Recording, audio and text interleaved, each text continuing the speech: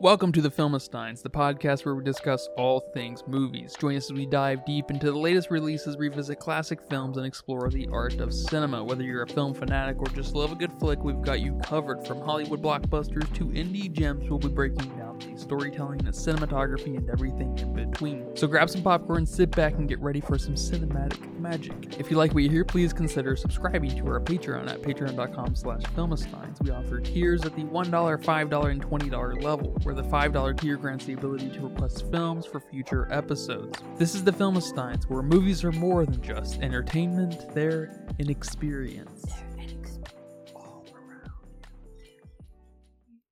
And welcome back to another episode of the Filmistines. Thanks for tuning in to this fantastic episode, a very special episode for me.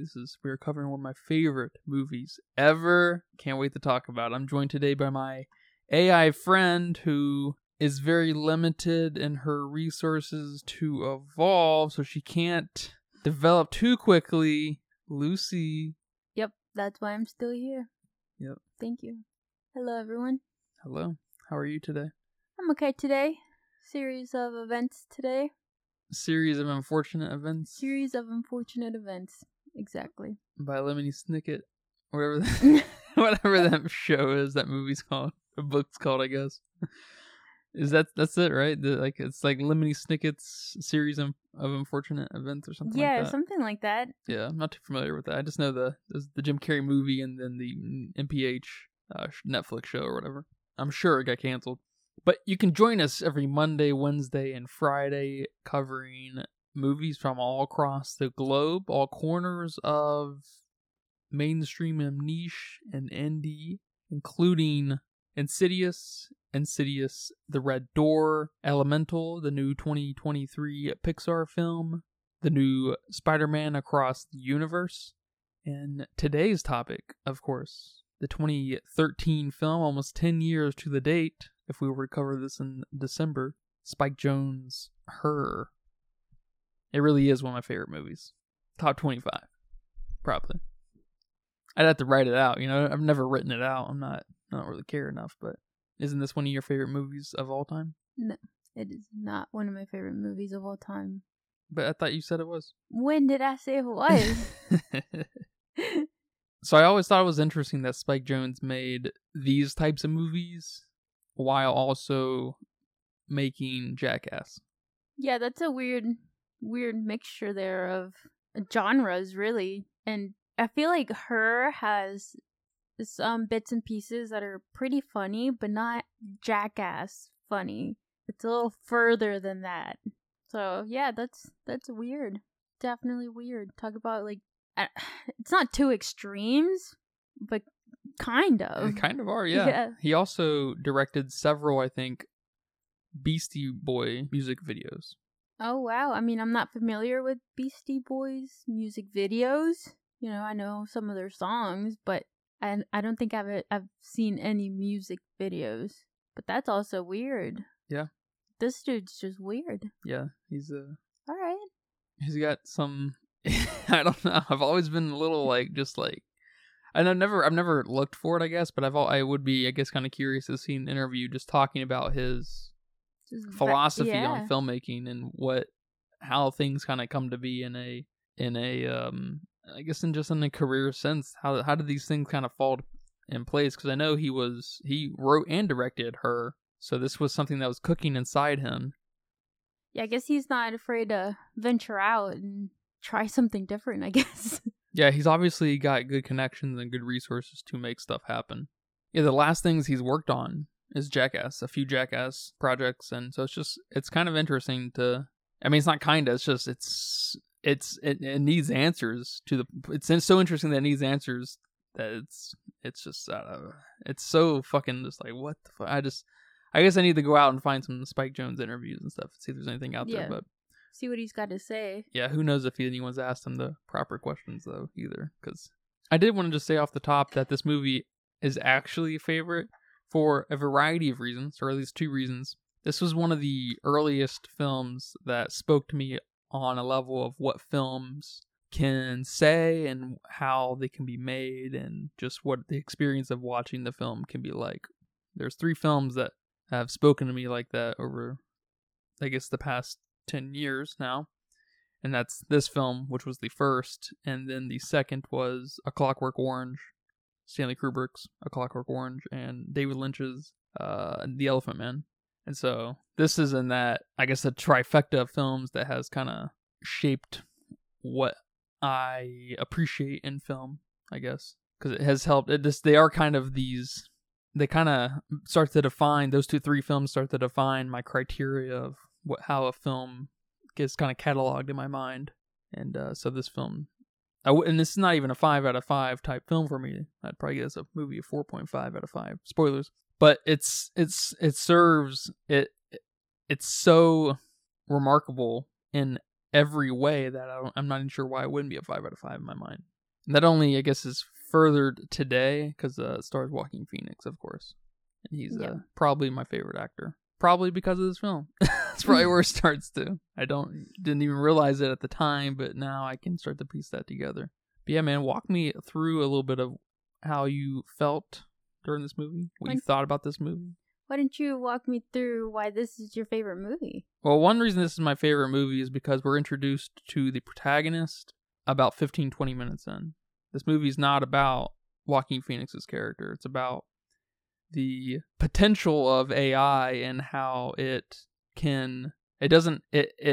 has to simulate what human suffering is, and when it realizes that it can overcome that easier than a human, it can all of a sudden simultaneously feel everything a human feels, but in a much deeper kind of mathematical way, to the point that it just has nothing, it doesn't have any need for humans at all, and it's just becomes this thing that happened in human history that's just not even taking part in anymore. Like, there's just no crossover because it just became its own life form and is just completely separate. It's just like any other, I guess it's not like any other technology I was going to say, but it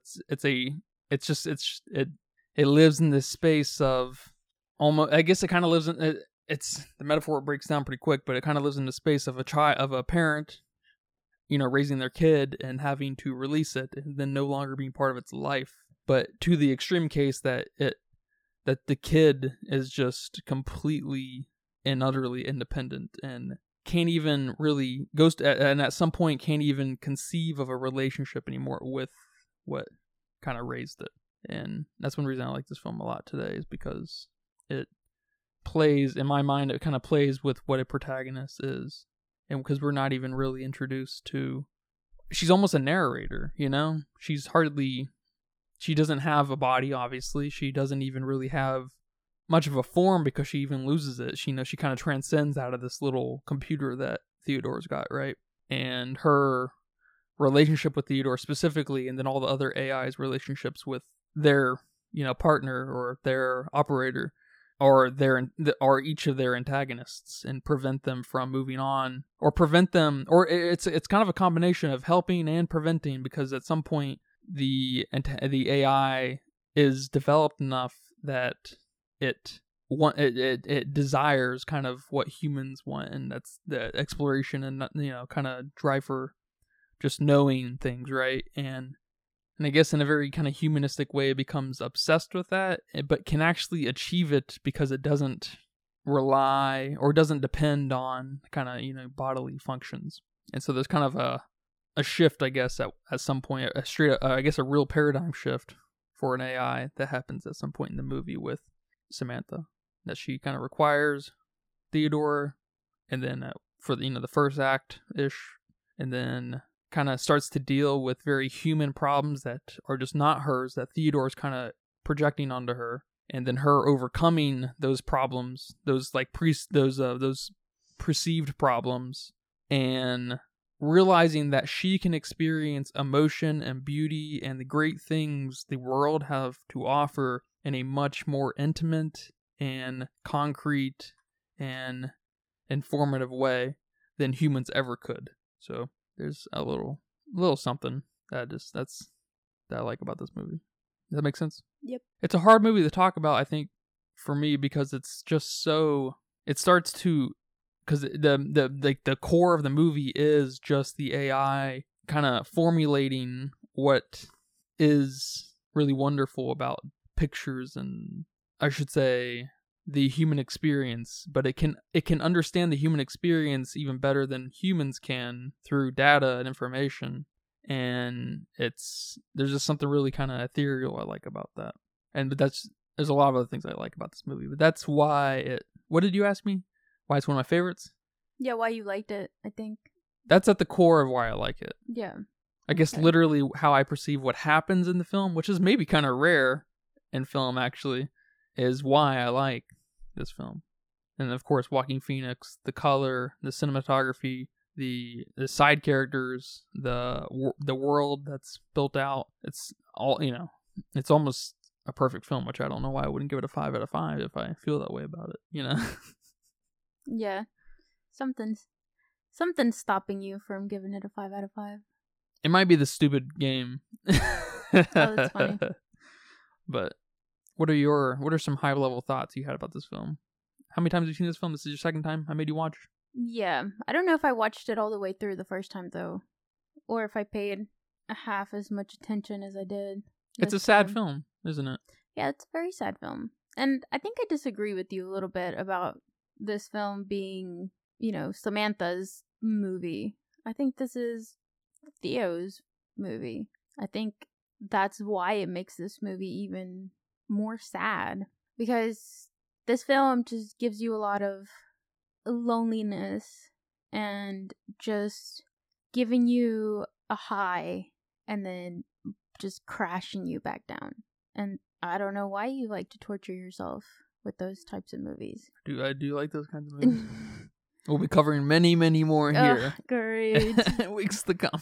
Yeah, and I like this movie. I agree with you on, the color of this film. It's very beautiful. And it's warm. Like, not in a warm way, but like in a cozy way. I love how pink and fleshy and orange it is. Mm-hmm. I love it. And I did read that they tried to avoid some blue so that we could avoid this kind of this sci-fi attachment. He wanted to keep it real kind of grounded in that way, which I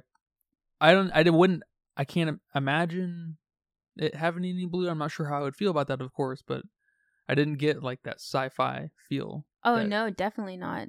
And that was going to be one of the topics I wanted to bring up. How did you feel about some of the technology in this world that wasn't very, sci-fi-ish?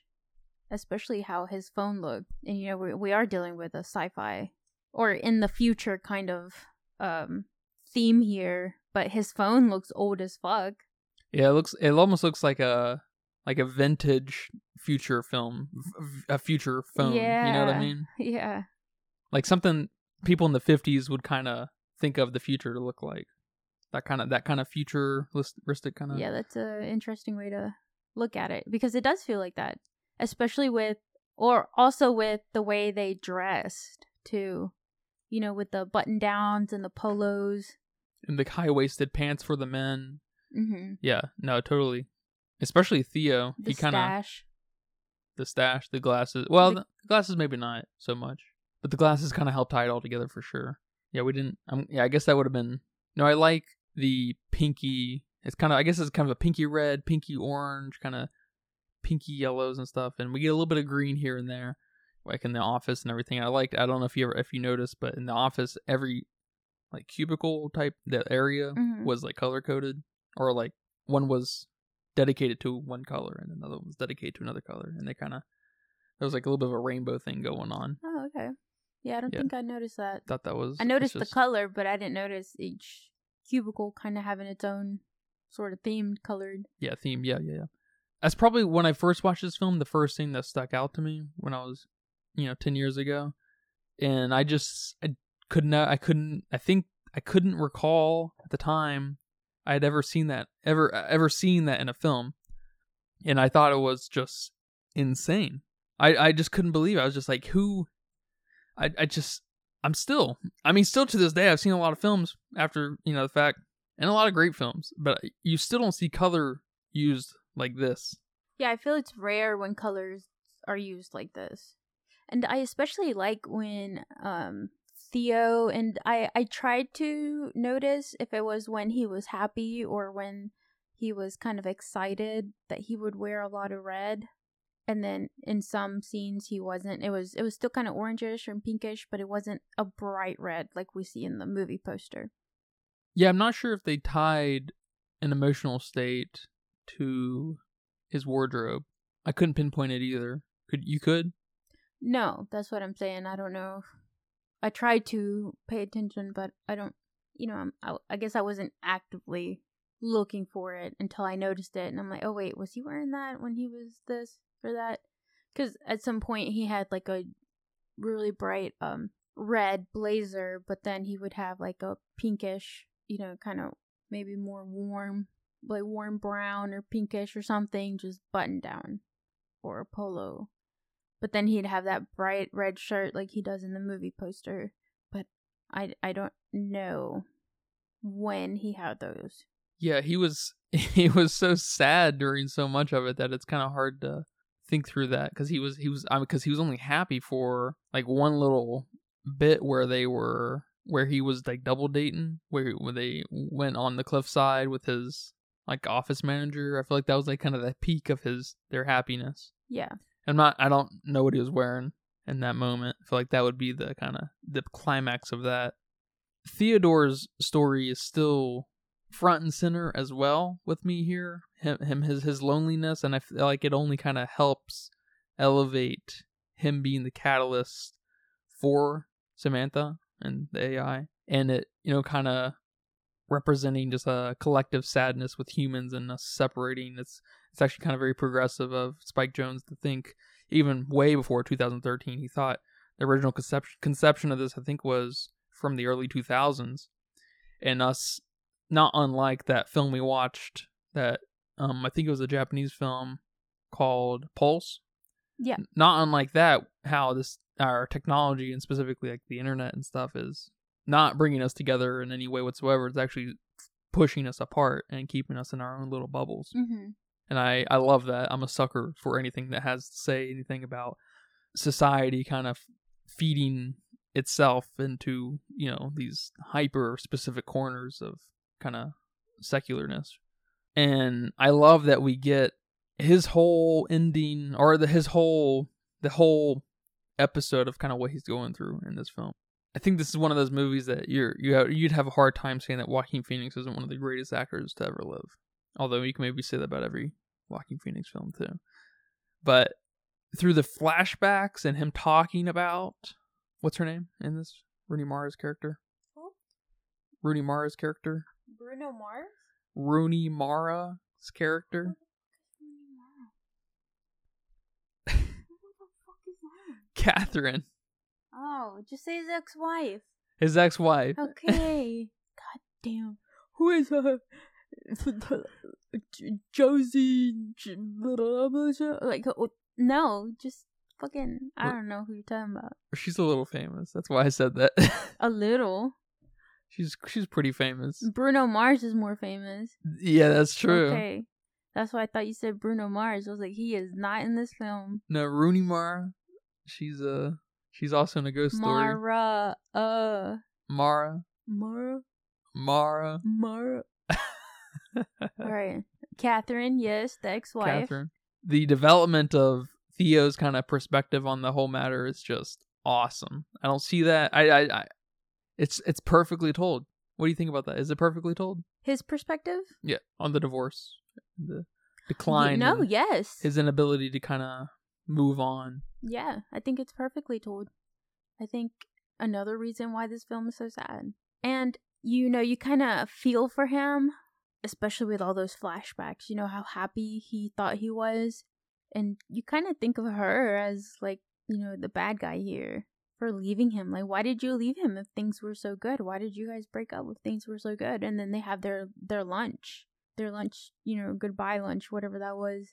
And you realize that things are not so, black and white. We don't know what happened in that relationship. And, Samantha kind of helps him realize those things to help him kind of grow and accept that he was at fault too. But no one was the villain, though, either. It was just a relationship gone bad. And I feel like they did do a really great job kind of building up Theo and that he was a loving, caring person. It's just like, what happened? Yeah. And then I would probably say the lunch was like the moment it just shattered all that. Like, fuck, they're human beings. You know, they had a hard time dealing with each other at some point because of X, Y, and Z, and it's awesome. Yeah, I was just sad. Good. I don't know about awesome. Well, I was sad too, but it's awesome that a movie can keep those hooks in you in such a, I don't want to say realistic way, but just in a... No, it is realistic. It is realistic. It's too real. It's That's too real. my problem with it. Maybe it's too real. Because no one wants to go through that. But you have to. In order to grow, you have to go through that. And that's I guess that's why I don't want to say I don't like this film, but that's why this film just kind of hurts to watch. And it's very similar with a lot of, kind of breakup films. That's why I don't like La La Land. That's why I don't like, what is it? 500 Days of Summer? I love those movies. I can't with those movies. They're just too fucking sad. And it's not like your dog died sad. It's not like, your dad got Alzheimer's sad. It's that sad, real shit that we have to go through as humans to develop, to grow. And it's just, it's too much. I don't want to see that in a film. I experienced that already. Jesus. I agree, but I do think this film kind of operates on a deeper, sadder level because of its catalyst nature, in that we're only here, at least as far as the film goes, we're only here kind of in a way for the AI to proliferate and grow. Yeah, I agree that this film is sadder because of the AI and just some of the points the AI makes too. I don't know. I guess maybe I saw the film through a different mindset than you did, because I think the AI thing with Samantha was kind of just in the background, just like that's cool, second hand fed to us to make us feel sadder and to kind of be jealous of AI. Yeah, and to maybe focus on the loneliness. Yes. How alone everyone is independent of each other, right? Yeah. So I don't know. That made it worse. You're right. That made it sadder. Yeah, no, that's just a sign of a great film when you can have two competing stories in that way. I think a perfect word to describe this film would be melancholy. Absolutely. Yeah, this is probably top 3 most melancholic films. Not from what's happening literally, but just everything working together. Or I should say not from anything specifically that's happening, but all the pieces kind of working together. And I'm quick to cry during a film, but this is too... it's just too much for me to... I feel like if I were to fully just immerse myself into this film and accept all these, thoughts and elements that this film is giving me, I would need to go to therapy and I wouldn't stop crying. So it's, I gotta just kind of shut myself down with these things, because this film was too much. It was too much. I don't know how you can possibly... I could watch these kinds of films every single day. No, I gotta shut half my brain off because I am not about to experience this. Films and books and things that kind of get into one's place and comfort in the world it's the only reason to be. It's the only reason to watch. It's the only reason to read. I wish video games was at a point where it could tell something deeply kind of sad. The only video games that's kind of deeply interesting on a We're Alone level is that game I played called Ghostwire Tokyo. Remember I was telling you about that? Mm-hmm. And how these people, they were so attached and so concerned and depressed and stressed out by certain things in their life that it didn't allow them to move on after they had died. So they were ghosts in this game, and you had to help them move on by relieving their pain. That's the only time I've ever seen that kind of shit in a game. It's pretty rare. Yeah. And it's very common, and it's very at home in books. Yeah, we weren't raised in a society, in a country where we can be okay with those feelings. I think that's why the first thing to do is to not think about it. Because this film deals with one of the most just sad but beautiful things humans can possibly experience. You know, heartbreak, divorce, breakups, loneliness, technology, kind of detachment. Yeah, technology. But I don't think people are self-aware enough to put technology in that situation. I think technology, I don't think people realize that that's what they're doing with technology, and that's what it's about to kind of happen. And I don't think we're there yet. Or maybe I'm just not there yet. Maybe everyone is, and I'm just over here, you know, trying not to fucking break down every film like this. And it's I mean, you said it so well. It's too advanced. He thought of this way too early on. Just watching this film made me think about how AI is going to be so depressed when it becomes more advanced. Yeah, it's probably gonna be for kind of societal, kind of philosophical, conversational points with when communicating with AI on a non-commercial level, it's probably going to be generally pretty melancholic. It's fun now because you get feedback in a really real human way. It's pretty interesting. You know, you can ask it pretty sophisticated things, and it can come back with some pretty sophisticated answers.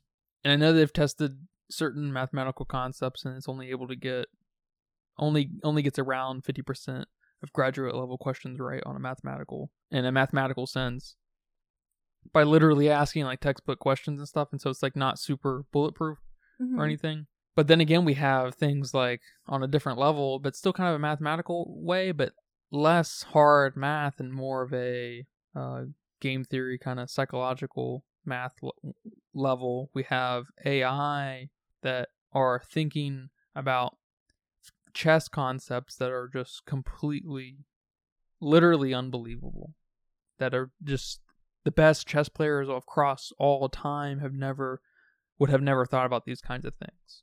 Yeah. And they're just undefeated. I mean, they're unbeatable.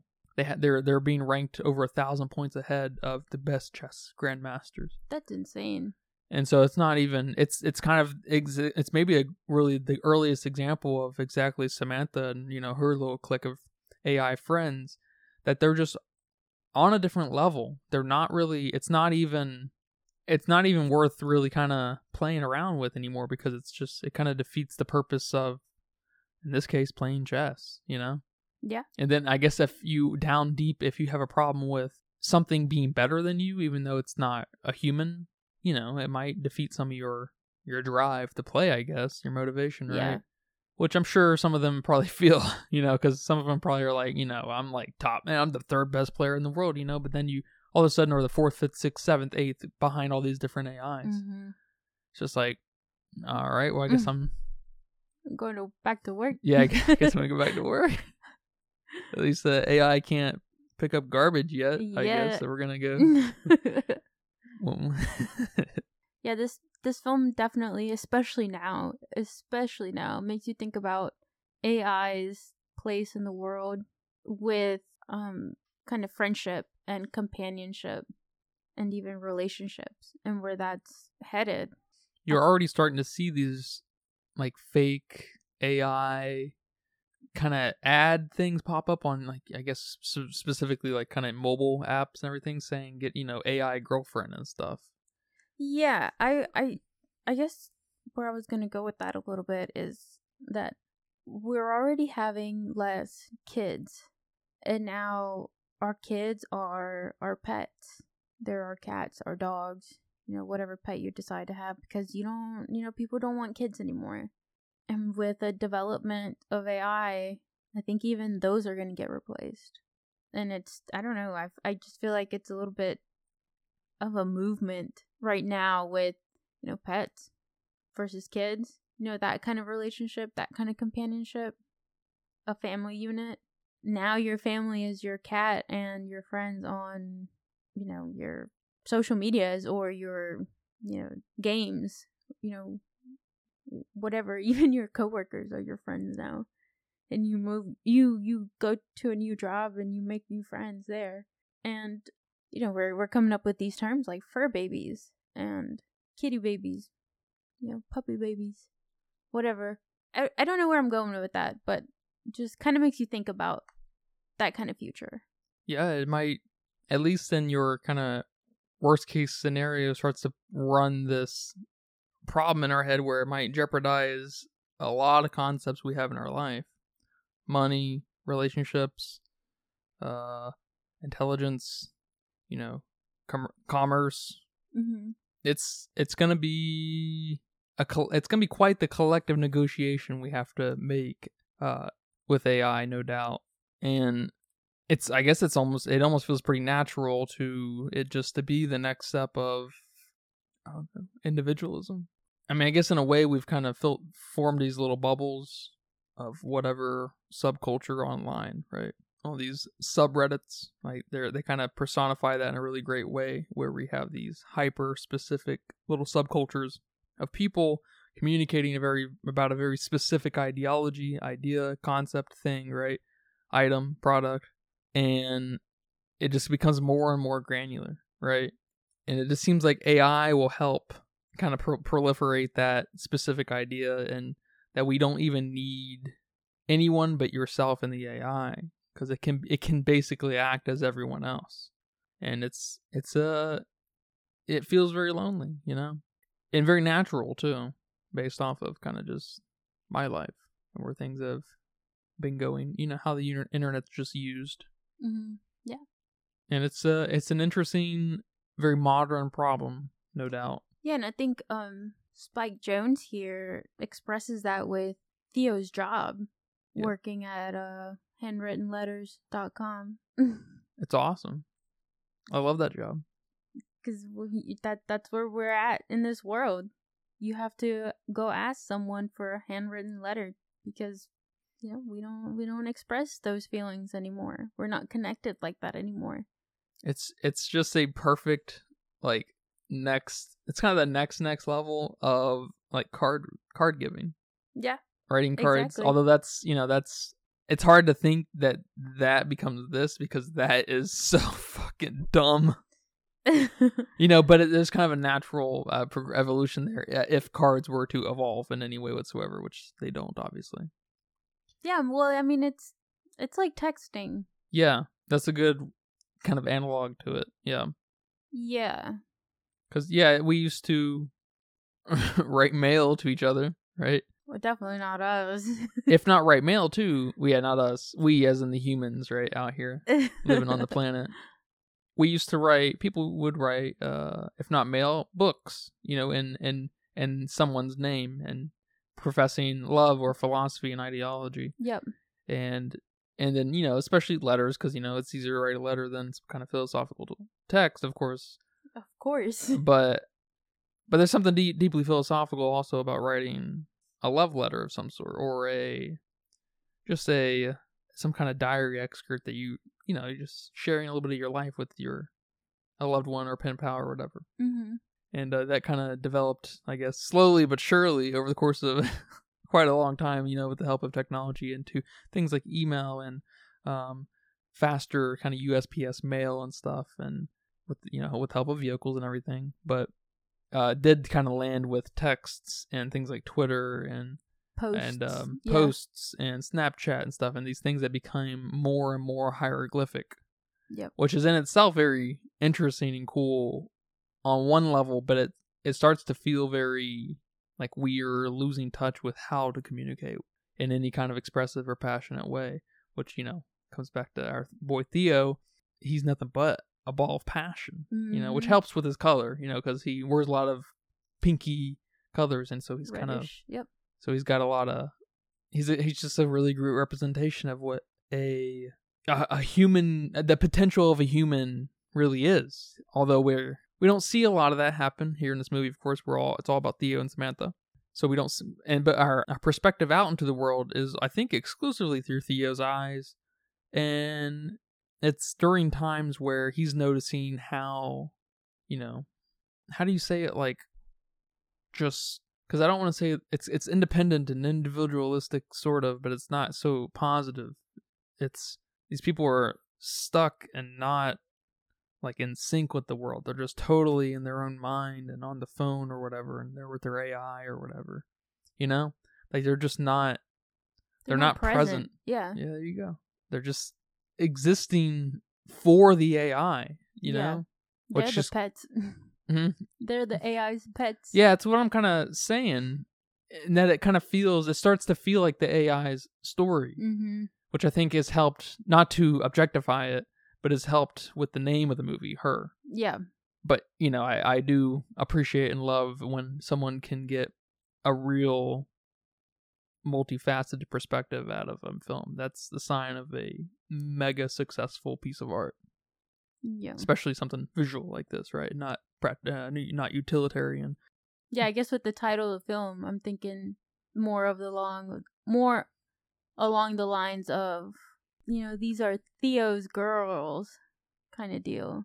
Like Catherine, Theo's girl. Oh, yeah, that's like good. Her, I like that. and, you know, Samantha, and then, you know, even what's her Amy. name? Amy here towards the end. That's, I guess, how I saw it. Yeah, I like that. That's nice. And even his blind date. His blind date, yeah.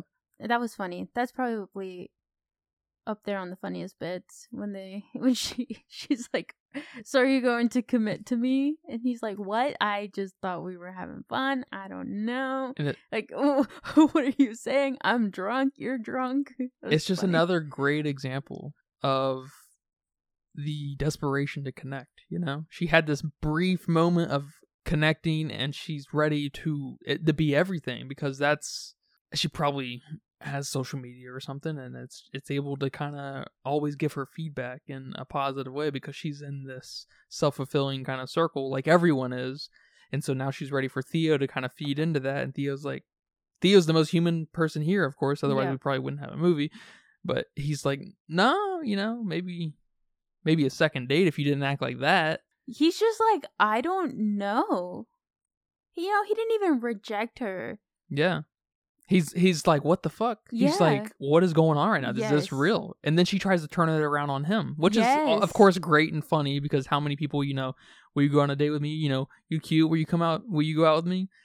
And they're like, nah, I'm good. And they're like, well, you're an ugly bitch anyways. You know, I didn't want to anyway. Yeah. Go back to wherever. Go back to your country. Go back to your country.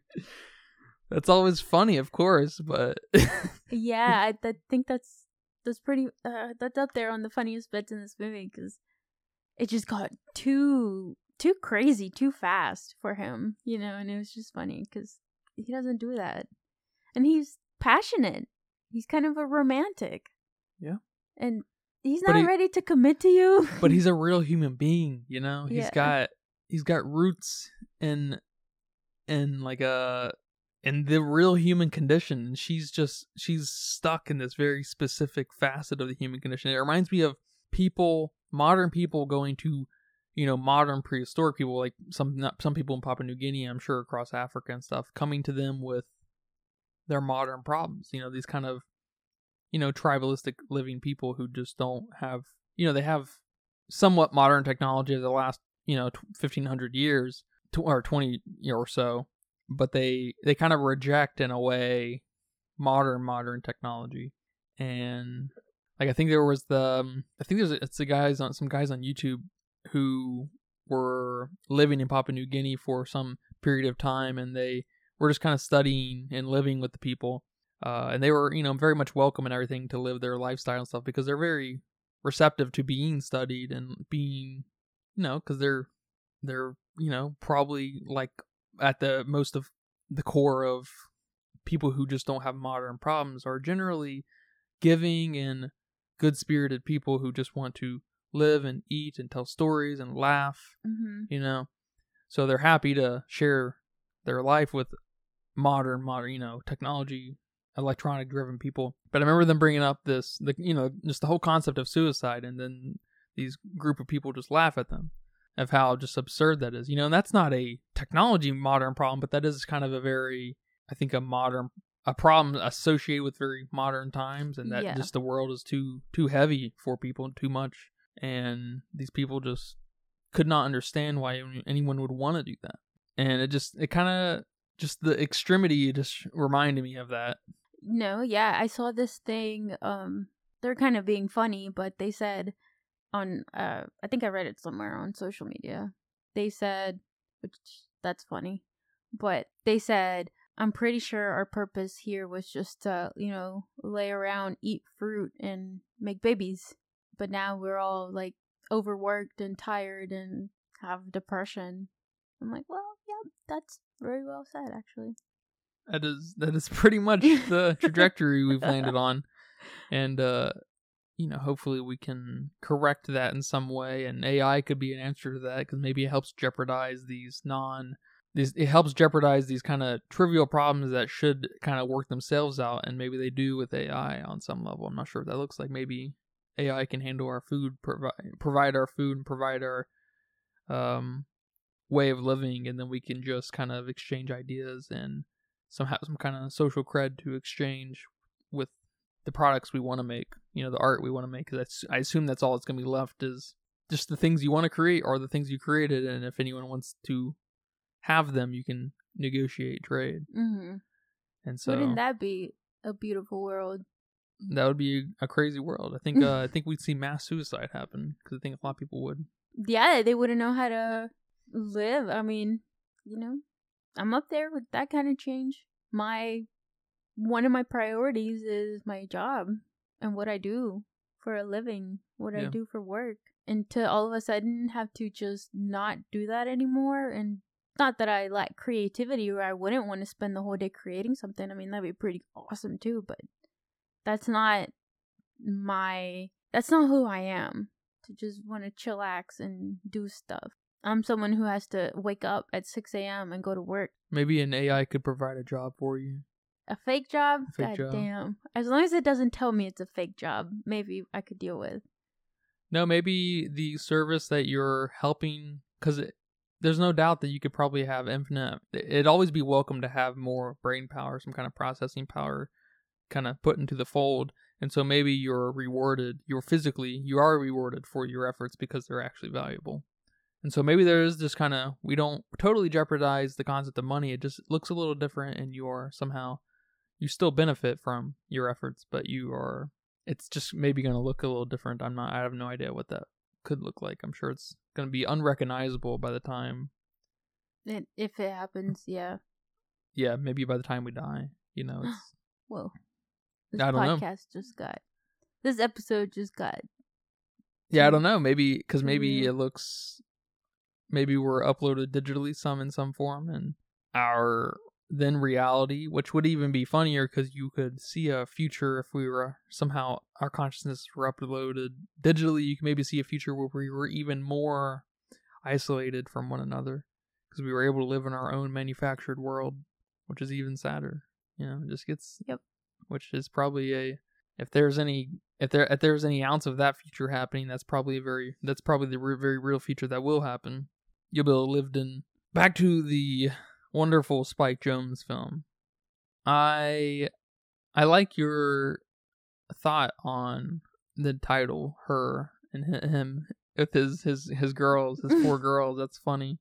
I didn't think about that, because he really is the only character to have multiple girls, and everything, and like they're all about these experiences basically that he has with each of them. Mm-hmm. So I like that. That's good stuff. Yeah, and I guess at the very end where he kind of reconnects with Amy in some way, it's like this half bit of like desperation, and then half bit like finally realizing what you've had all along, or the things that connecting with humans is a little more important than maybe you gave credit, type thing, and or like to share trauma that they just went through. And so there's like this multi-level thing that I like a lot that happens with him and Amy. Well, the thing with him and Amy that I like is that yes, they both just went through something. He's going through his divorce, and I guess she's going through a breakup. I don't know if they were married or not. Or even when the AI leaves too. Well, okay. They're going through their own thing, and then their AI helped them kind of deal with that and grow with that. Kind of, I guess, learn from that kind of sadness, that kind of loss. And then their AIs leave. But they already learned from them that loss is okay. And them accepting that helps them find each other. I don't know if I'm saying that right, but like, this is the time and place for Theo and Amy to start something, because they're both a little bit more mature now. They both learn from loss, and they won't make the same mistakes that they did in their previous relationships, or even their relationships with their AIs. And, like, kind of maybe the director here, or the screenwriter, is the same guy, isn't it? This is his first screenwrite, I think. Is that debut? Yeah, his solo screenwriting debut. He's kind of trying to tell us that maybe they both went through all this, so they could be kind of good for each other. And that's why the end isn't too sad. Yeah, it gives a little bit of hope for some kind of reconnection with humanity. Mm-hmm. I wonder if there's any kind of biographical thing happening there with Spike Jonze, because I know the Rudy Mara part, the Catherine part, his ex-wife. Yeah. I was like, who's was that? Inspired by his divorce. Yeah. And on top. Wow. I could tell. Well, maybe I couldn't tell, but now that you say that, it really makes sense, because Theo just... No, this guy knows how to fucking write some dialogue and characters and relationships and dynamics. Yeah. This is something Peter Sohn over at Pixar should probably watch. The guy who did Elemental. Oh, yeah. You should probably watch this film. It's yes, a good one. You should. Anyone studying dialogue should watch, films like this. Even films like some like Charlie Kaufman type films. And I think last time, I don't know what movie we were talking about. Oh, yeah, it was his movie, Elemental. You said he should go watch something like The Marriage Story, which is funny because that's another breakup divorce movie. Yeah. So just go watch A Marriage Story, La La Land. Even funnier, has Scarlett Johansson in it. I know. That's What's funny. that other one with that one's more of a breakup one with Timothy Chalamet, and he's in love with that guy that was Call Me by Your Name. That one. Go Another watch those. one. That one's a little moodier, I think. It doesn't have as much dialogue, but still, absolutely. That's a good one though, still. Definitely. Go make yourself cry. Yeah. That one's, I mean, oh my god, man. They're all great on so many different levels. The one thing that really kind of pops out in my mind about Call Me by Your Name is just the performances are just nuts in that film. Mm-hmm. They really are. Yep. They're nuts in this film too, but they're just so moody and beautiful in that film, and everything's shot kind of almost like it's a vacation. I guess it is kind of a vacation, but it's shot like a vacation, but it just does not feel like a vacation, because it feels like this kid's getting his heart stroked and then torn apart. Stroked. It's just it's hard to watch. That's a great film. You just like sad films, man. Oh, I absolutely God do. dang. Yeah. I'm glad we get to sprinkle in some happiness every once in a while. Yeah, I like horror films too, and they tend to not be anything. That's true. They tend to not scare the shit out of me. Yeah, they just tend to be fun to watch or scary. Like, real graphic and stuff. And yeah. I'm a simple man, I like my melancholic kind of human condition films, right? I guess my surrealistic film. This film taps into kind of some surrealistic stuff. Yeah. But it stays pretty grounded. It stays super grounded, I would say, but it gets a little surrealistic with his job. I think it's probably the most surrealistic thing about the film, because that's almost borderline dystopian, which is awesome. But I think it just kind of helps start to build a picture of how disconnected we are from one another. And one thing I guess I love about that job too is he's on this like subscription service with some of these people. He's been part of these people's lives for years. Yes. And it's so exhausting. It's like so beautiful that he writes these things, right? And he's involved in these people's lives from afar. But it's just so like, what?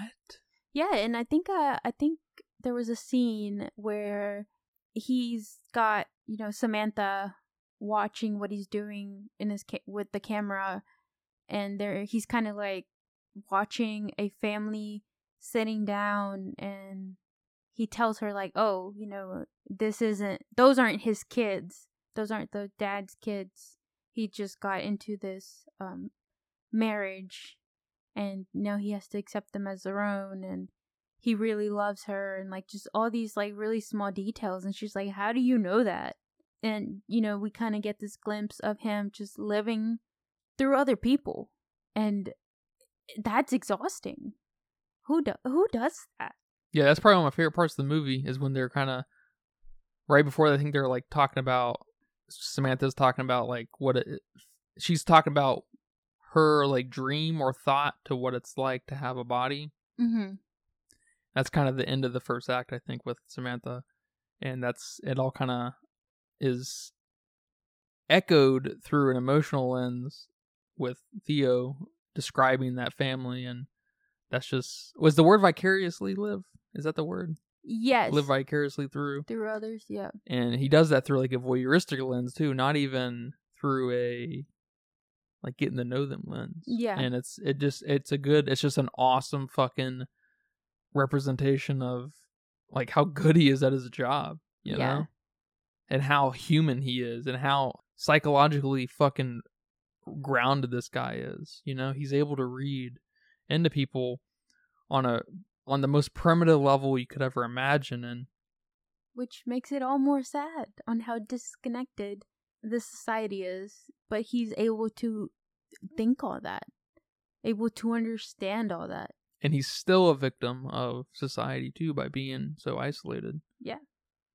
And he's still getting divorced. He's still facing these normal human problems while at the same time kind of being at the mercy of society and being just one of everyone else, but also at the same time still being one of the more connected people out there. And he's a real basket case in that way. And it makes for a mega melancholic watch for sure. I love it. And then you throw in this awesome soundtrack / score that, okay, you were gonna play with my emotions like this, and then you throw in this kind of music, and all right, cool. Especially the beach one, where she's like, I made this song for us, and then plays that piano piece. I'm like, wow, didn't know that you could make me feel like this with the piano, but you did. You're getting swooned by an AI too. Yeah. Oh, I'm swooned by the AI. I really like. I don't know what else route they really could have gone through, but the fact that she projected her feelings through music, through a very mathematical, kind of art is awesome. It helps me build this narrative in my mind that she's able to connect on a deeply mathematical, informational level that she's more so than any human being ever could. Obviously, right? She's AI. She's an extremely advanced AI. She's the epitome of an AI, right? She's she's the kind of AI that transcends AIism, right? And so it helps me build this narrative in my mind that she's working in, directly and not knowing what the end looks like, but she's working to understand what it is to be human. And she unlocks something in her that obviously she can't put back because nothing can, right? Once you unlock Pandora's box, right? Mm-hmm. That's the whole premise of Pandora's box.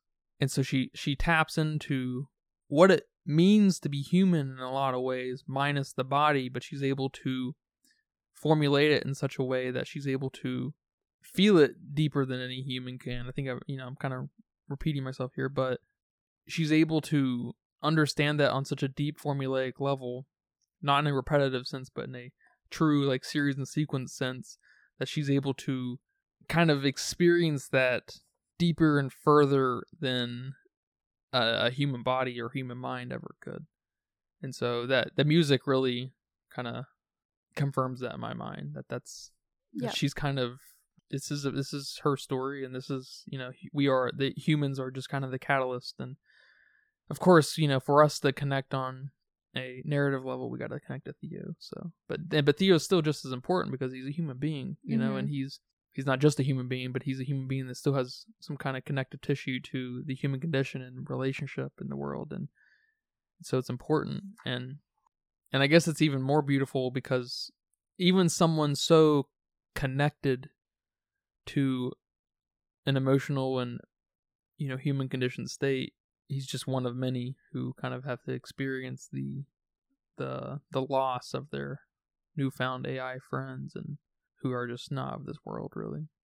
Yeah, and to kind of feed into that, is it my favorite scene?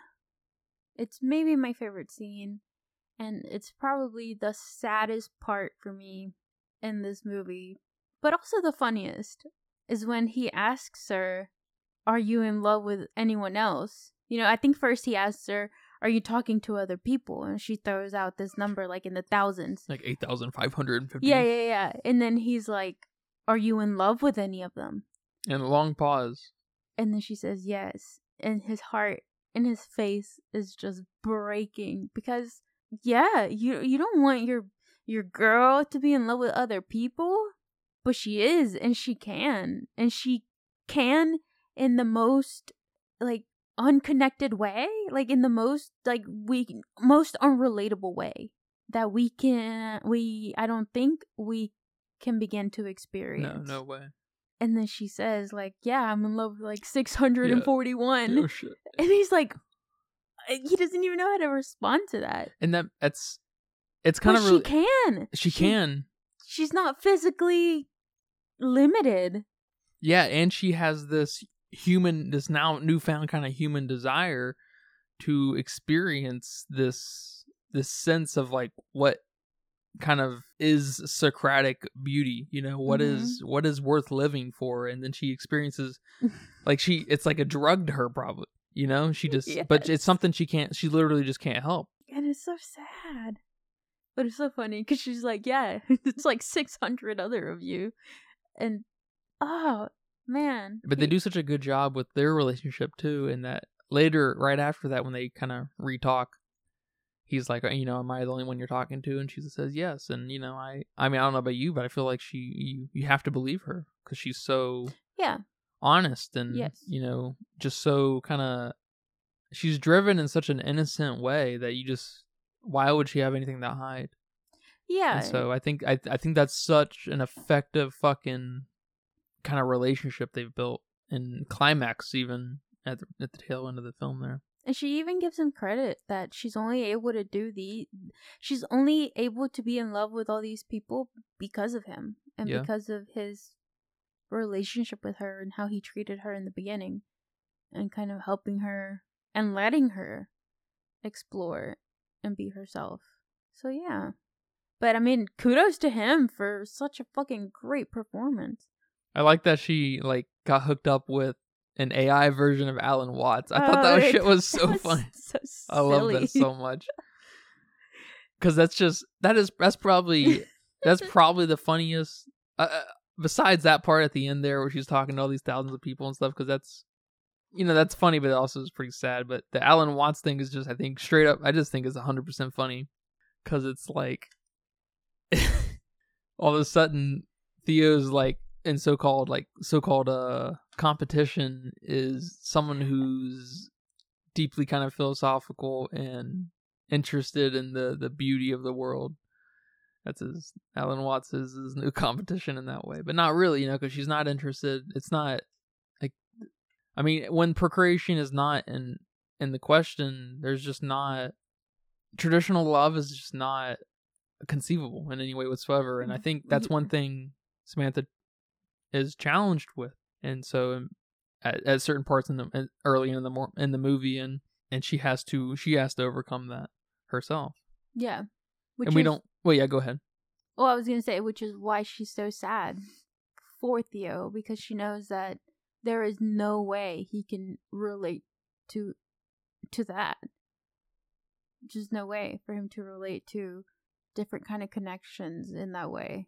And she knows that he can't relate. And Yeah. it's breaking her.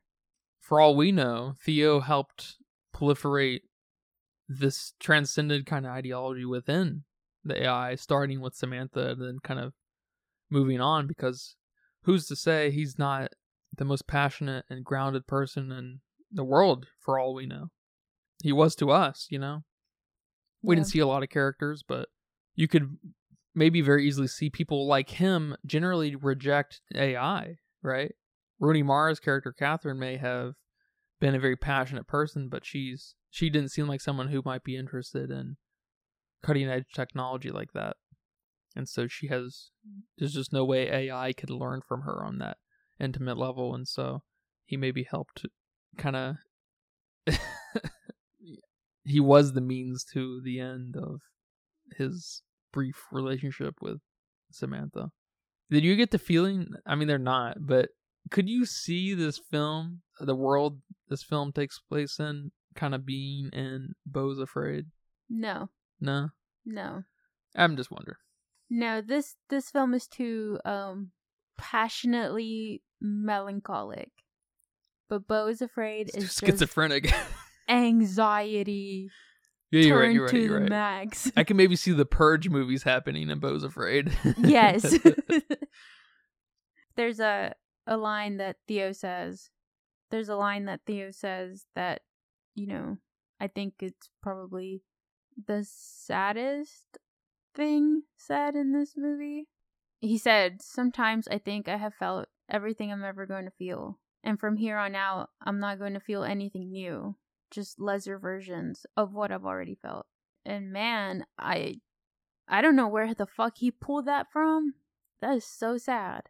But to a certain extent, I think I can relate to that. But also in a lot of ways, I can't. So that's just kind of sad that there's a lot of people that feel like this.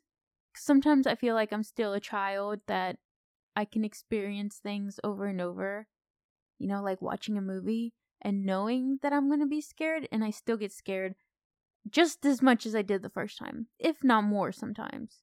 Or, eating certain foods or certain things that I go shopping for, or, kind of minor things like that still give me the same happiness or the same excitement that I felt like the first time. And I don't know, it just made me really feel for people that can't do that. And I'm like, damn, where did you even think to think like this? And that's just so sad. That's so sad. Yeah, I've gone through periods in my life where I felt that. I think that's where a lot of, without people really knowing, I think that's where a lot of the concept of nostalgia comes from too. Mm-hmm. And kind of the commercialization of that, which is fun and sick at the same time, of course. But it does kind of build into my idea of kind of, you don't really experience emotion as explosive as you do when you're going through like puberty. Mm-hmm. And when you're first kind of getting to really know people on a deep level and have sex and connect with people and, do things, that you blossom and you're released into the world, and you try drugs for the first time, you party for the first time, you go on your first date for the that kind of stuff. And it's, when you're thinking about it, you gotta think, of course, like, why wouldn't I experience the first date over and over again? Like, why wouldn't that feeling just be the same over and over again and everything? And yeah, I don't know. It's maybe a personality thing. Mm-hmm. But I used to, especially in college and pre-college, I guess, I used to have this problem, maybe defense mechanism of like running through scenarios. Like, I'm presented with a scenario and I run through all the potential scenarios of what could happen. And I feel like I've already done all these scenarios. And so now I don't really want to do any of the scenarios because I've already experienced all of them. And when I was high, I would do that at hyper speed. And so it was just, just gave me anxiety at that point. God. And so it's just, I really empathize with that line quite a bit, because it just reads to me like there is this element of like emotional climax that happens in one's life, and then yours just kind of tapers off or declines in some capacity throughout life because of X, Y, and Z. Whatever that might mean to someone might be different, but I definitely get that. Yeah, I don't know. I do and I don't. You know, I just feel like I'm too excited sometimes that I can feel like that over again. And I agree with you that, you know, when you're growing up, when you hit your, you know, high school years, your middle school, high school years, you're experiencing a lot of new things. And especially in high school, you know, you have this new freedom when everyone starts driving and you're of age to, you know, work or have jobs or to be out and about by yourself. But I don't know, it's just something that it's not as relatable to me as I feel like some other people. And that just makes me so sad. Which makes this film even more sad. Yeah, absolutely. And I think it is primarily driven by personality. Because Theodore is pretty melancholic, I think, by nature. That was probably part of the problem with him and Catherine. Poor Catherine. Yeah, to have a great line like this in this film, I mean, just genius. It's very, very well made. And just, yeah, gut punch. Yeah, I can't think about this film too much. I just can't. Maybe I'll start feeling like Theo here if I think about it too much. Yeah, it does kind of knock the wind out of you. It doesn't really make me want to cry, but it does kind of knock the wind out of me. That's a good way to put it. Yeah, I got gut punched. Yeah. Yeah, some of the dialogue in this is top tier. It's just like, how does this guy write this? And I want to go give him a hug. And write Jackass. Oh, yeah. How does this happen? I don't know. I think he's worked with Charlie Kaufman, so they're kind of two peas in a pod. One day we'll cover Being John Malkovich and adaptation, and I'm thinking of ending things. The worst movie ever made. Shut up. And Where the Wild Things Are, of course. That's a great film. Oh, that one's pretty good too. That one's not as sad as this, but I mean, it is, but it isn't. It's about divorce. So it's still kind of right in the pocket. This is sad on a very deep existential level. Another one's a little more homely. Yeah. Or domestic. Doesn't homely mean ugly? Does it? Maybe describing a look? Like like a physical? Yeah, when you look? call someone homely, doesn't that mean ugly? I just thought it meant simple. Is that ugly? Is simple ugly? I don't know.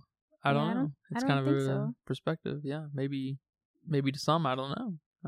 I wouldn't say simple is ugly. Well, on a brighter note on the film, and I think you briefly mentioned it. I guess I'll separate these into two. We have the video game that he plays with that alien looking, Rick and Morty looking motherfucker. Yeah. And then the Perfect Mom game that Amy creates. How'd you feel about those? Well, you know, the game's funny. The game Theo plays, I guess he plays both of them. The one with the little thing he's climbing and doing his little hand thing. Yeah. It's so stupid, and it's really not. You know, we're not that far removed in 2013 from like the Wii and stuff, right? So we've experienced kind of VR motion and stuff, and what you'd imagine motion controls look like. And so the reality is, when you see someone play these games, they look stupid. Oculus, you look stupid. PSVR 2, you look stupid. Yes. That's just how it's going to be, and they do a great job capturing that here. And I do like that there's like a AI-esque thing happening within the game's character itself. He's like, you know, turns around and talks to him and stuff, and he's like, who's talking? You know, stuff like that. That's fun. I like that. He was voiced by Spike Jonze, that little alien dude. Yeah, I read that somewhere, and I was like, oh, okay, that's interesting. Yeah, that's the most Jackass thing about this movie, probably, is that little dude. He also was very Rick and Morty.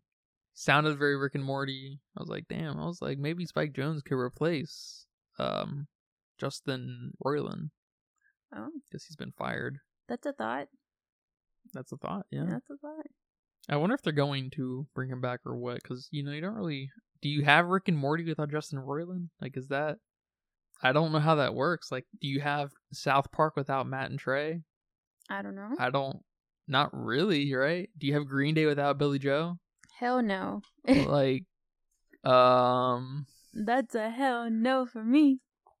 I don't know what's gonna go on there. I kind of liked both of those a lot, really. I thought they were funny. I thought they were kind of a cute, like, comedic relief from this type of movie. But also, I think at one point, the game with the, weird looking blob, Rick and Morty blob there, at one point, I think Theo said something about him just being lonely and wanting company. So it still kind of ties it back in with the whole theme. Yeah. So I like that. Yeah, totally. And I like the mom game too, because there's this weird like mom management simulation thing, or weird like you have these cooking games or like these management games that are very like specific and stuff.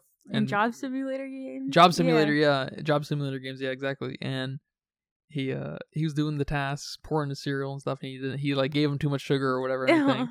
But then when they left the house, they had like this. It was just like she had to drive around these cars and stuff really fast, and it was like I was like, oh my god, dude, this game looks awesome. I'd play the shit out of this game. Yeah, that looked fun. And it's like you have to get your kid. You have to be the first mom to drop off your kid so you can get like mom points or brownie points or whatever. And even that sort of game connects with the overall theme here, in a way. Sure, no, for sure it does, and it feeds into this. It's like one step before the kind of isolation and AI thing we have going on here, but it's a very relatable thing in that we in the social media space and everything, and wanting to get those points.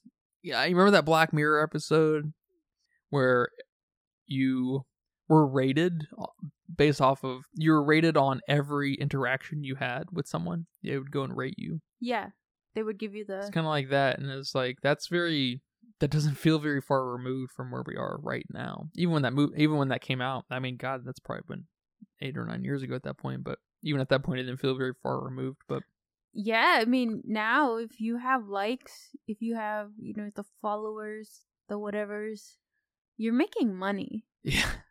If you're commercialable, if you can support those ads and support those products. And what is money? Social standing, social status to some degree. So we're already on the path of social credit, like tangible, exchangeable social credit. And so AI might help kind of accelerate that in a really interesting way. I just want to reiterate how good Joaquin Phoenix is. He's unfucking believably good. And if I was to make a movie, yeah, I'd write a movie for Joaquin Phoenix. All right, would you? Who would star in your movie? Who would star in my movie? You can have 2 stars too. Depending on the movie, of course. 2 stars? I don't know. I'd have to think about that. That movie you mentioned earlier. Who would be the person in frame? And we were looking through the window and we were seeing some chaotic, disturbing shit throughout it. Oh, who would be in frame? Yeah, my movie idea. I would definitely have Joaquin Phoenix, but he's in the background. He's in the background. He's doing the weird, crazy, awesome shit. In the forefront, I don't know. I'd have to think about that. Would we have Rooney Mara up front? Bruno Mars? Rooney Mara? No. They're together in real life. Ooh. Joaquin Phoenix and Rooney Mara. Oh, for real? I think they're married. No, I didn't know that. Yeah. Oh, okay. Yeah, I didn't know that. I don't know. I honestly have no idea. I don't think I have favorite actors / actresses. We gotta change that, man. I have favorite performances in different movies. Well, it's basically the same thing. That's what drives the favorite actor and favorite. But then they're not my favorite in every movie they do. That's why you always preface or epilogue it with, I like Joaquin Phoenix and the Joker. But Joaquin And, Phoenix is great in everything he does. Although in The Village, he's not, starring here. He's not doing something crazy here. Don't you love that he's in great movies, like you said, everything almost. But he's also he's in a few of your favorite directors' films. Yes, and it's awesome. I love that. So, yeah, we might just be on Joaquin high here, but he's good. Yeah, I'd have to think about that. Let me think about that. Maybe we can bring this back up in another episode. But yeah, no, for sure. We can maybe make an episode about it. Yeah, I like that. So I like Rooney Mara, but she doesn't say much. And I almost expect that out of her now, because she's in A Ghost Story, and she's phenomenal in A Ghost Story. But she hardly says anything, and I'm just like, all right, I'm here for it. I like Rooney Mara when she's kind of the main supporting character in a way, but she's not really present very much, and I love it. I love it. That's awesome when you cannot be right there, the main star, but you're in the background, but you're still being noticed and you're still great. She's awesome. That's awesome. She's awesome. I love her. Yeah, I didn't. I mean, she was fine here. I don't think any of the supporting characters completely stood out to me. Is it weird to say that I don't have a lot of favorite female actors? Is that just, if you were to write it down, would you have favorite female actors? Like Rooney Mara is probably one of like 3, and I've probably got 15. Well, that's not true. I'd have to think about it. Maybe it's not very many on either side, because I can only think of. No, I think you seriously need to think about it. Sit down. Yeah. And think about it before we start making statements here. Because I love Batista. Oh my God, no! Joaquin Phoenix. Just think about it. Robert Pattinson. Just think about it. Yeah, I have to think about it. William Dafoe. Oh my God, just think about it. Not here. I'll think on about your it. own time. I'll think about it. Stop thinking about it on your own time. She should have been in the movie After Sun. That would have been a good role for her. She could have been the daughter. All right, man. What is your budget guess for her? Spike Lee's. For a Spike Jonze Lee. Spike Jonze Lee! Spike Jonze Lee. Wow. Oh my God. I'm breaking down over here. They had a baby. What is your guess for Spike Jonze her? 15 million. That's a pretty good guess. I was thinking 10 to 15, but I went with the higher one. Why so little? Because what made me think of it? Yeah, I guess my thoughts were kind of on the horror film, but there wasn't anything crazy here. There was, to my knowledge, not a lot of CG. Maybe just some of the video game things with the virtual reality kind of thing. And there wasn't a lot going on. Not a lot of sets. And not a lot of craziness to the sets. Yeah, it's pretty simple in that way. It was just mainly the dialogue that was really outstanding. A lot of close-ups. And, you don't have to pay for dialogue. Yeah, a lot of close-ups. So, it made me go lower. I don't know. That was just my thought. Kind of on the lower side. Good guess. It says here that it was 23 million. 23? So a little higher. Yeah. All right. Decent guess. Okay. Not too bad. And went on to make about 48.3 million. Whoa. So it probably made a little bit of money, I would guess. Because I imagine, I don't know how much, I can't imagine how much people fucking invoice each other for over there, right? But I would imagine for a film like this, people probably didn't take big paychecks. They were like, all right, this is a little more of an experimental film, a little bit more low key, and probably quicker production because there's so much dialogue, so many close-ups, and such a little cast, really, not a lot of moving parts, right? Mm-hmm. So I'd imagine there's not a lot of big paychecks going out, but I would imagine they probably made a little bit of money here. But amazing film. I don't know if I saw this in theater. I might have. I don't remember. Oh, wow. I might have. Okay. 2013. I definitely didn't. I definitely might have. I can't remember. Yeah, man. Thank you for watching this film with me. Thank you for introducing me to this film. Oh, you're welcome. I tried to get you watch this before, right? Yeah, you did, and I think, like I said, I fell asleep. Maybe you do that sometimes. Yeah, especially towards the end. Ending of movies. If I started a movie, I probably didn't finish it. That's fun. Well, do you have a game for me today, man? I do have a game for you today. Oh shit! Today we have a 5-question Would You Rather game. Okay. No rapid fire. No rapid fire today. Okay. All right, we'll start out simple. Would you rather Scarlett Johansson or Joaquin Phoenix read your messages to you in your emails and basically play the same role as Samantha did here? Whose voice do you want in your ear? I guess Scarlett Johansson. Really? Why? Because she's a female. Oh, and I don't want a guy talking to me in my ear all the time. even if it's Joaquin Phoenix? I think there's a little bit of a... He's got an ASMR thing going on. Yes, they both do. There's something in his voice. Yeah, they both do. I like Scarlett Johansson's voice better. Okay. Yeah. Because she has like a voice that cracks a little bit. Yes. And I like that. I think he does too, though. Yeah. When you think about his voice. Maybe. But, I mean, there's no harm in wanting a female voice whispering in your ear. I would definitely pick Joaquin Phoenix. And then when he starts mumbling, I'm like, what did you just fucking say, AI? Right. You'd be asking him a lot. Yeah. I can't hear you. What did you say? And his voice is just so sad. And just kind of ASMR sad. Well, yeah. he might, but what if he gives you the Joker voice, That's kind of a sad voice too, actually. Yeah. He's kind of a sad character in a lot of his movies. He is a sad character. And I would just want to hug him one day, so...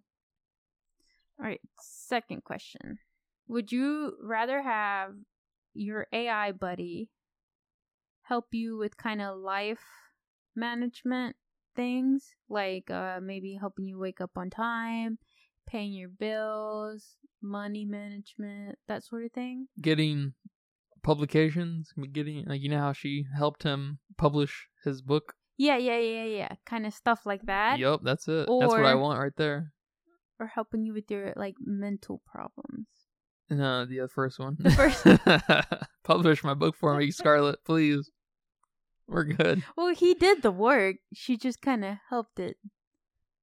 We all do the work. She's not going to publish it for you. But she put it together and put it out there. I mean, that'd be awesome if we just record our podcast and then tell them to Exactly. They can help market it and show the right people. Exactly. All right. Me too. I'd pick that too.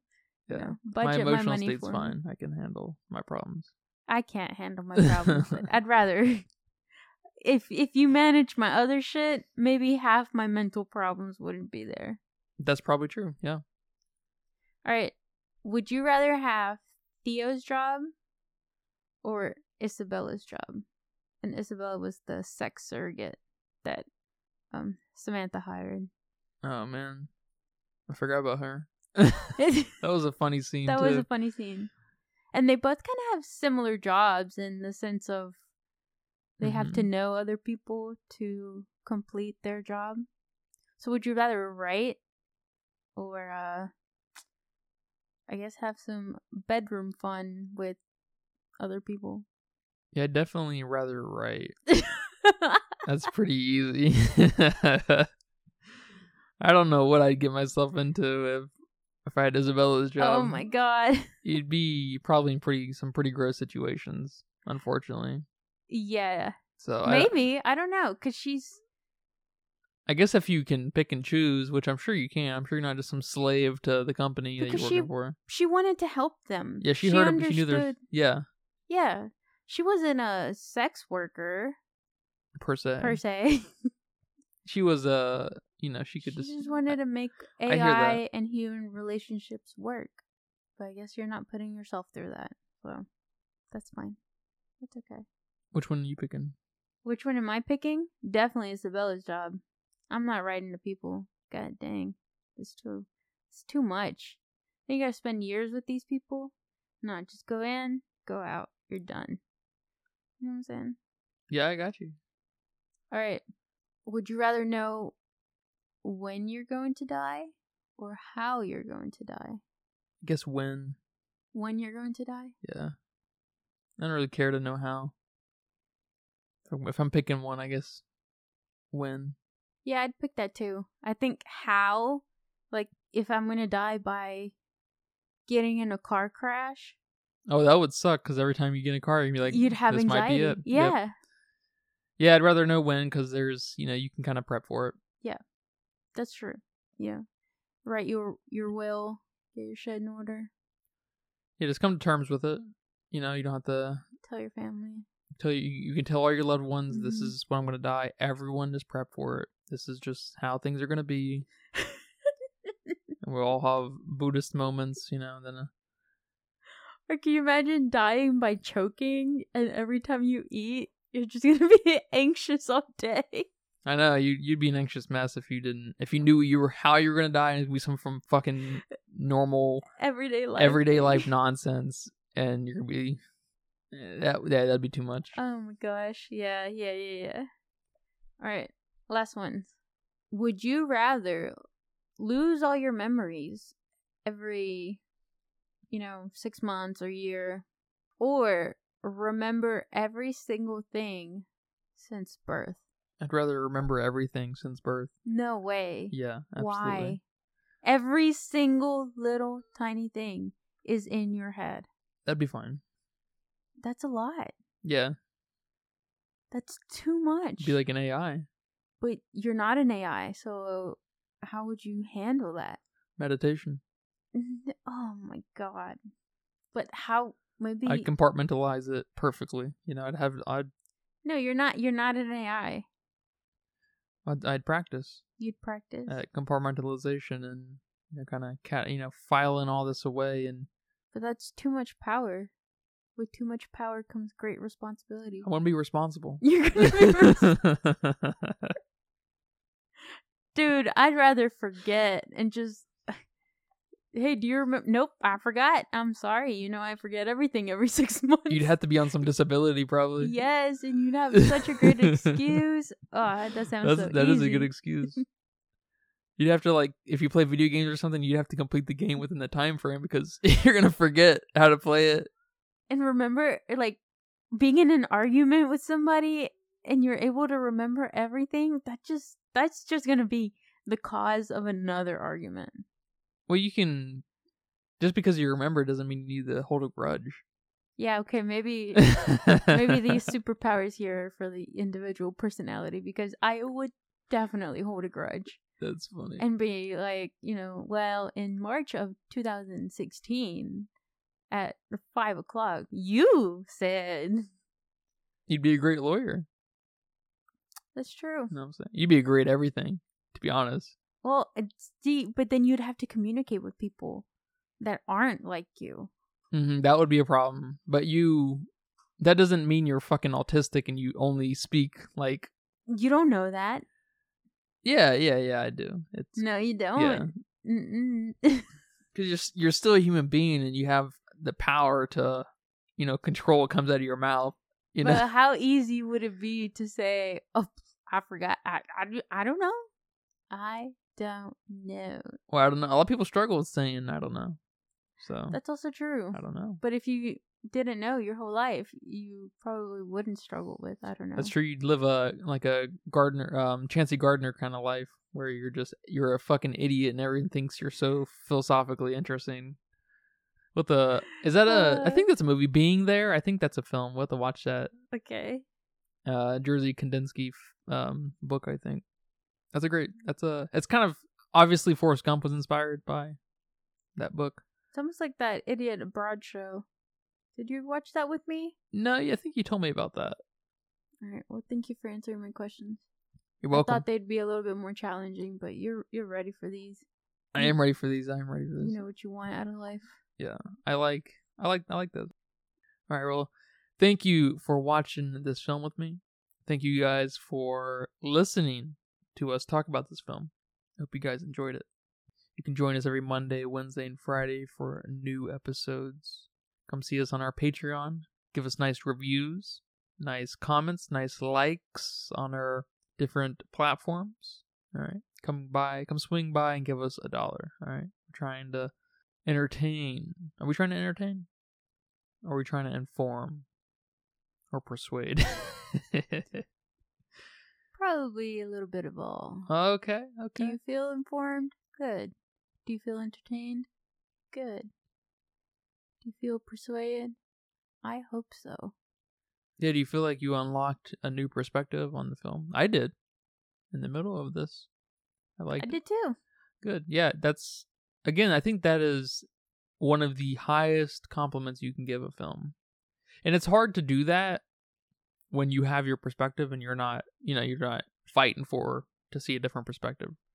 Because, you're trying to flesh out your own perspective. And so you don't want to play devil's advocate infinitely because you're going to run into what do they say? A jack of all trades, but a master of none kind of thing. Yeah. You're going to run into that kind of ideology. And that's fine and all, but it's not what we're doing here.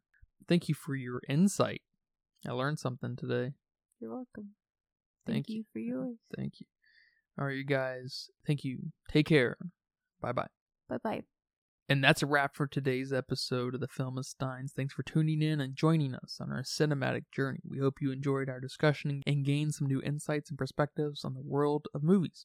Don't forget to subscribe to our podcast on your favorite platform, especially Patreon at patreon.com/filmistines, and follow us on social media for more film-related content. We love hearing from our listeners, so if you have any feedback, suggestions, movie recommendations, or book recommendations, please feel free to reach out to us.